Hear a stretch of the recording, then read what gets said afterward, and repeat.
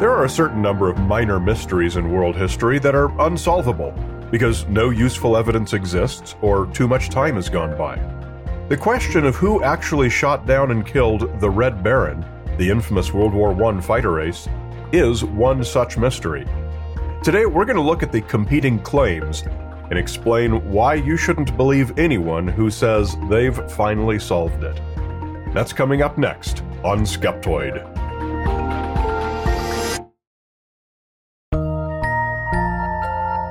Are you ready to take your Skeptoid experience to the next level?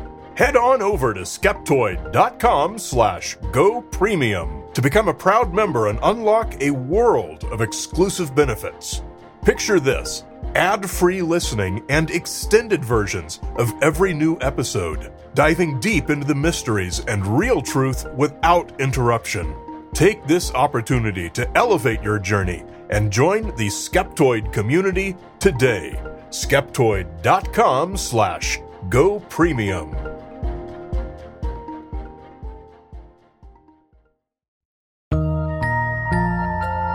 This episode is sponsored in part by Progressive. Most of you aren't just listening right now. You're driving, cleaning, and even exercising. But what if you could be saving money by switching to Progressive? Drivers who save by switching save nearly $750 on average, and auto customers qualify for an average of 7 discounts. Multitask right now. Quote today at Progressive.com. Progressive Casualty Insurance Company and Affiliates. National average 12-month savings of $744 by new customers surveyed who saved with Progressive between June 2022 and May 2023. Potential savings will vary. Discounts not available in all states and situations.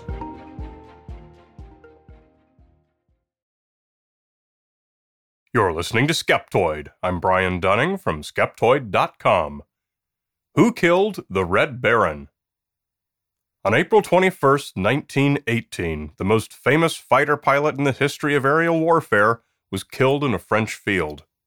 Rittmeister Manfred von Richthofen, the Red Baron, was shot down while flying his famous all-red Fokker triplane. But nobody knows from where the final bullet came. Of all the claimants, none makes a very convincing argument, so we're going to use the powers of deductive reasoning and documentary research to see whether any one claim is best supported. Today we're going to see if we can learn who killed the Red Baron. By this time in his career, he'd risen to command of JG-1, a unit of 4 elite squadrons. They were called the Flying Circus, in part because they moved their operations from place to place by train, and in part because many of its pilots had a habit of painting their aircraft in flamboyant personal color schemes. On this day, the Flying Circus was on patrol in France and attacked a pair of British RE-8 reconnaissance planes escorted by a group of Sopwith Camel fighters.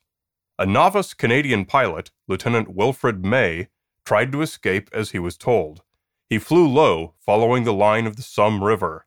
One triplane, painted solid red, dropped in behind May and got right on his tail. As the triplane pursued him, following the bends of the river, they dropped lower and lower to treetop height. What happened next took only about 1 minute.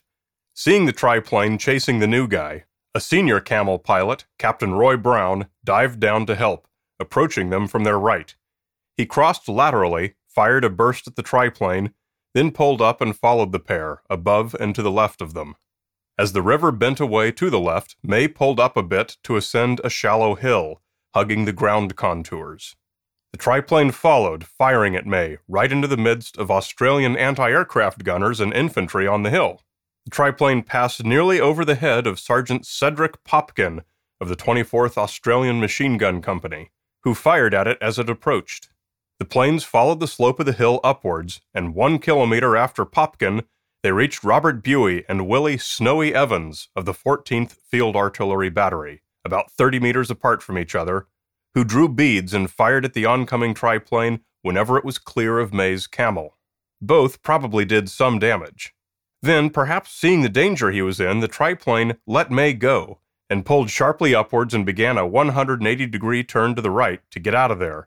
But he didn't get very far. Popkin and numerous riflemen on the ground sprayed everything they had at him. As one gunner later said, A rain of death bespattered him. The triplane quickly descended and made an abrupt landing near the top of the hill. The episode was ended, and as we now know, Baron Manfred von Richthofen, the Red Baron, was dead. Many written accounts survive of this little skirmish. Since Richthofen was so famous, just about everyone there wrote some letter describing what took place. And unfortunately, the claims for who fired the fatal bullet are all over the map. Every time a new letter surfaces, newspapers even today report that the mystery has finally been solved, as famously happened in 2015, when one such letter went up for auction, written by Brigade Intelligence Officer Donald Fraser of the 11th Australian Infantry Brigade, who credited Popkin. But be assured that many of these accounts contradict one another, and none can be considered definitive. If that's not enough, television documentaries have served only to deepen the confusion. BBC4 and the PBS series Nova have both aired programs giving fair overviews of the candidates and concluding that Popkin has the best claim, which is the prevailing view among most historians. Yet the Australian news program 60 Minutes presented both Popkin and Buey as equally likely to have done the deed. And in 2002, the Discovery Channel, known for favoring discredited or fringe theories over well-evidenced ones, aired Unsolved History: Death of the Red Baron, which credited Evans with the final shot, a view shared by approximately 0 historians. There are a few fringe theories, but basically 6 decent ones worthy of consideration. How we go about evaluating them comes down to time and position. This fight took place over a wide area, and we know who was where. One important detail is the severity of Richthofen's injury. Must he have died immediately, or could he have still flown and fought for some time after being hit? He was shot only once. The fatal bullet was recovered from Richthofen's clothing. It showed no deformation, indicating that it had struck him directly and hadn't ricocheted off his plane's structure. It entered his right side and exited his left chest, traveling upward at about a 25-degree angle. It was fired from the right side, only slightly behind his 3 o'clock position. Doctors didn't do an autopsy, but they probed the bullet holes and determined that it injured the heart. Their published findings have led modern doctors to conclude that the wound was definitely fatal, but that Richthofen probably could have continued flying for perhaps a few minutes. That leaves us a pretty broad area of battlefield. Since the bullet was recovered, it might seem there'd be an opportunity to match it to the type of gun that fired it. Unfortunately, this is not the case, as every single Allied weapon there that day used the same standard bullet, a 7.7mm round called the .303 British. The Vickers machine guns on the Sopwith Camels, and that used by Popkin, fired .303s. The Lee Enfield rifles used by the infantry fired .303s. The Lewis guns fired by Buey and Evans on the ground and by the RE-8 observers fired .303s.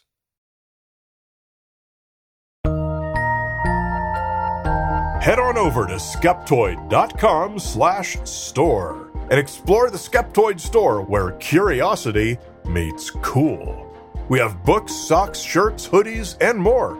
Check out our slick new Bigfoot design, where the mystery of this legendary cryptid never looked so good.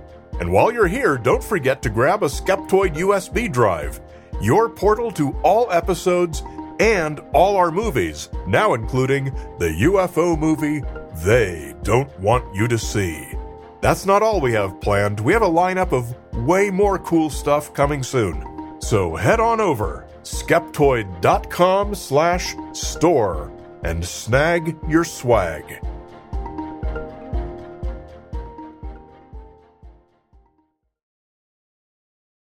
So the first theory is Captain Brown in the Sopwith Camel. This remains the official claim made by the Royal Air Force. Brown did approach and fire a burst from Richthofen's right, and it is certainly possible that at some moment he was at the right angle. The biggest problem with this theory is that this was early in Richthofen's flight up the hill chasing May. Medically possible, as it may have taken Richthofen a minute or two to realize the severity of his injury, but seemingly improbable. The second, third, and fourth theories are the three machine gunners. Most historians agree Popkin has the best claim. When Richthofen pulled up after letting May go and circled back to the right, Popkin is known to have fired a second burst of about 200 rounds from the correct angle. This works if we assume Richthofen gave up and pulled out of the fight while still uninjured. The biggest problem is the distance. When Popkin fired this burst, he was fully 1.25 kilometers away, 3/4 of a mile. The gun could theoretically reach that far, but it would have to have been the luckiest shot in history. Buey and Evans were much closer, right up where Richthofen pulled up and began his turn. But by their own descriptions, they only fired at him from the front while he was coming up the hill toward them. At whatever moment the triplane had turned and had its right side facing them, Richthofen was already making his emergency landing, meaning he'd already been shot, and neither Buey nor Evans said they fired at that time. They thought they got him from the front when he was coming up the hill, which the bullet wound disproves. The fifth theory didn't specify a triggerman. Instead, it lays the blame on Richthofen himself. Richthofen came from a school of flyers who practiced extreme conservatism. His mentor was the great ace Oswald Boelcke, considered the father of German fighter tactics. Richthofen learned never to attack unless he had the advantage, to never get in over his head, and to do all he could to live to fight another day. He never engaged in fancy aerobatics or showmanship. His flying skills were not outstanding, and he always considered himself a relatively poor marksman. He was the best simply because he was careful. Thus, it seems out of character for Richthofen to have found himself in this situation, fighting against multiple enemy aircraft, across enemy lines, at a low altitude among anti-aircraft batteries. Typically, you'd never see Richthofen near a situation like that, and it's caused a number of historians to raise an eyebrow. It's even prompted suggestions that he was suffering from some sort of aberrant mental state, perhaps from a head injury suffered while flying the year before, in July of 1917, when a bullet grazed the top of his skull. In 2004, a pair of researchers at the University of Missouri argued in the journal Human Factors and Aerospace Safety that Richthofen had suffered a traumatic brain injury and become moody and disinhibited as a result. They proposed that such effects may have impaired his judgment, and this hypothesis is now pretty widely repeated. But their paper was directly refuted by an Air Force intelligence officer, Jonathan Young, in 2006, who noted in Air Power History that much of Richthofen's greatest successes, including nearly a third of his aerial victories and his most successful month ever, came after the injury. Richthofen also successfully commanded his squadron during that same period and played a leading role in the development of the Fokker D-7 biplane, considered the best fighter plane of the war. Young believed that many of the conclusions made by the University of Missouri team were based on insufficient data, such as reports from doctors who never thoroughly described the injury. However, Young also spoke of Richthofen with undue romanticism, describing a character who spent his whole life acting the quirky and impassioned hunter. Thus, he had basically always been like the uninhibited rogue said to have been created by the head wound. Moreover, this particular fight was not especially risky or unusual for Richthofen to have engaged in, and does not require him to have been oddly uninhibited. The Germans had superior numbers, 15 to 20 airplanes, including Richthofen, against only 10 Allied planes, the 2 RE-8 Scouts, escorted by 8 Sopwith Camels. In addition, the entire engagement happened only just barely outside the German lines. Although neither case was presented entirely convincingly, it does seem clear that there's insufficient reason to pin Richthofen's death on behavioral changes from an old head wound. Increased moodiness could also be explained by years of warfare and death, and reduced inhibitions in combat could also simply come from longer experience and improved skill. This leaves theory number 6. There were a lot of anonymous infantrymen all over the hillside firing their rifles at the red triplane from all angles. It's not necessarily improbable to to hit a slow-moving triplane at low altitude with a very accurate Lee Enfield 303 rifle. We have no evidence of any specific infantrymen doing this, only plenty of reports that a lot of them were scattered around trying. It's a possibility that we'll never be able to quantify. When the first few men reached the red triplane, its fuselage rested upright on the ground, its wheels having broken off in the barely controlled landing. Richthofen rolled his head to look at the men, and though he'd broken his jaw against his guns when he hit the ground, and was sputtering blood from a penetrated lung, he managed to wryly say something they took for alles kaputt, or everything broken. He released one final breath, and the Red Baron was no more. They undid the safety harness and pulled the limp body out of the cockpit and laid it down beside the iconic red plane. After a German-speaking corporal examined the pilot's papers, the identification of Baron von Richthofen, a name known to all, spread quickly through the brigades. Soldiers mobbed the wreck, and by nightfall there was virtually nothing left. The red-doped fabric, the hardware, and Spandau guns, one still jammed from its final fight, all torn away as souvenirs. The 9-cylinder rotary engine and the seat were carted off through official channels, and they scrabbled over the Baron's remains as they did his aircraft, with no less than 5 historic grave sites and monuments, almost as many as there are claimants to his killing. With so much about the man snatched away by those eager to be associated with his death, it's no wonder that we haven't enough left to know for certain from where the final bullet was flung.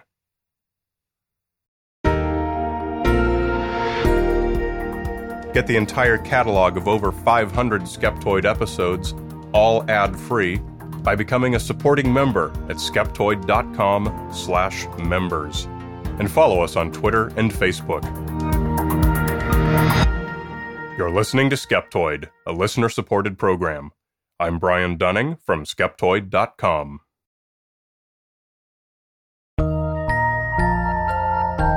Hi, this is Mark from Santa Fe, New Mexico. You know, when you consider that every single day we're exposed to such an avalanche of deliberate disinformation, conspiracy theories, false claims, hidden agendas, and outright lies, that it's no wonder that we can feel overwhelmed by it all. How can anyone know what to believe anymore? Well, by employing skepticism, critical thinking, and deliberate search for truth through science. That's how.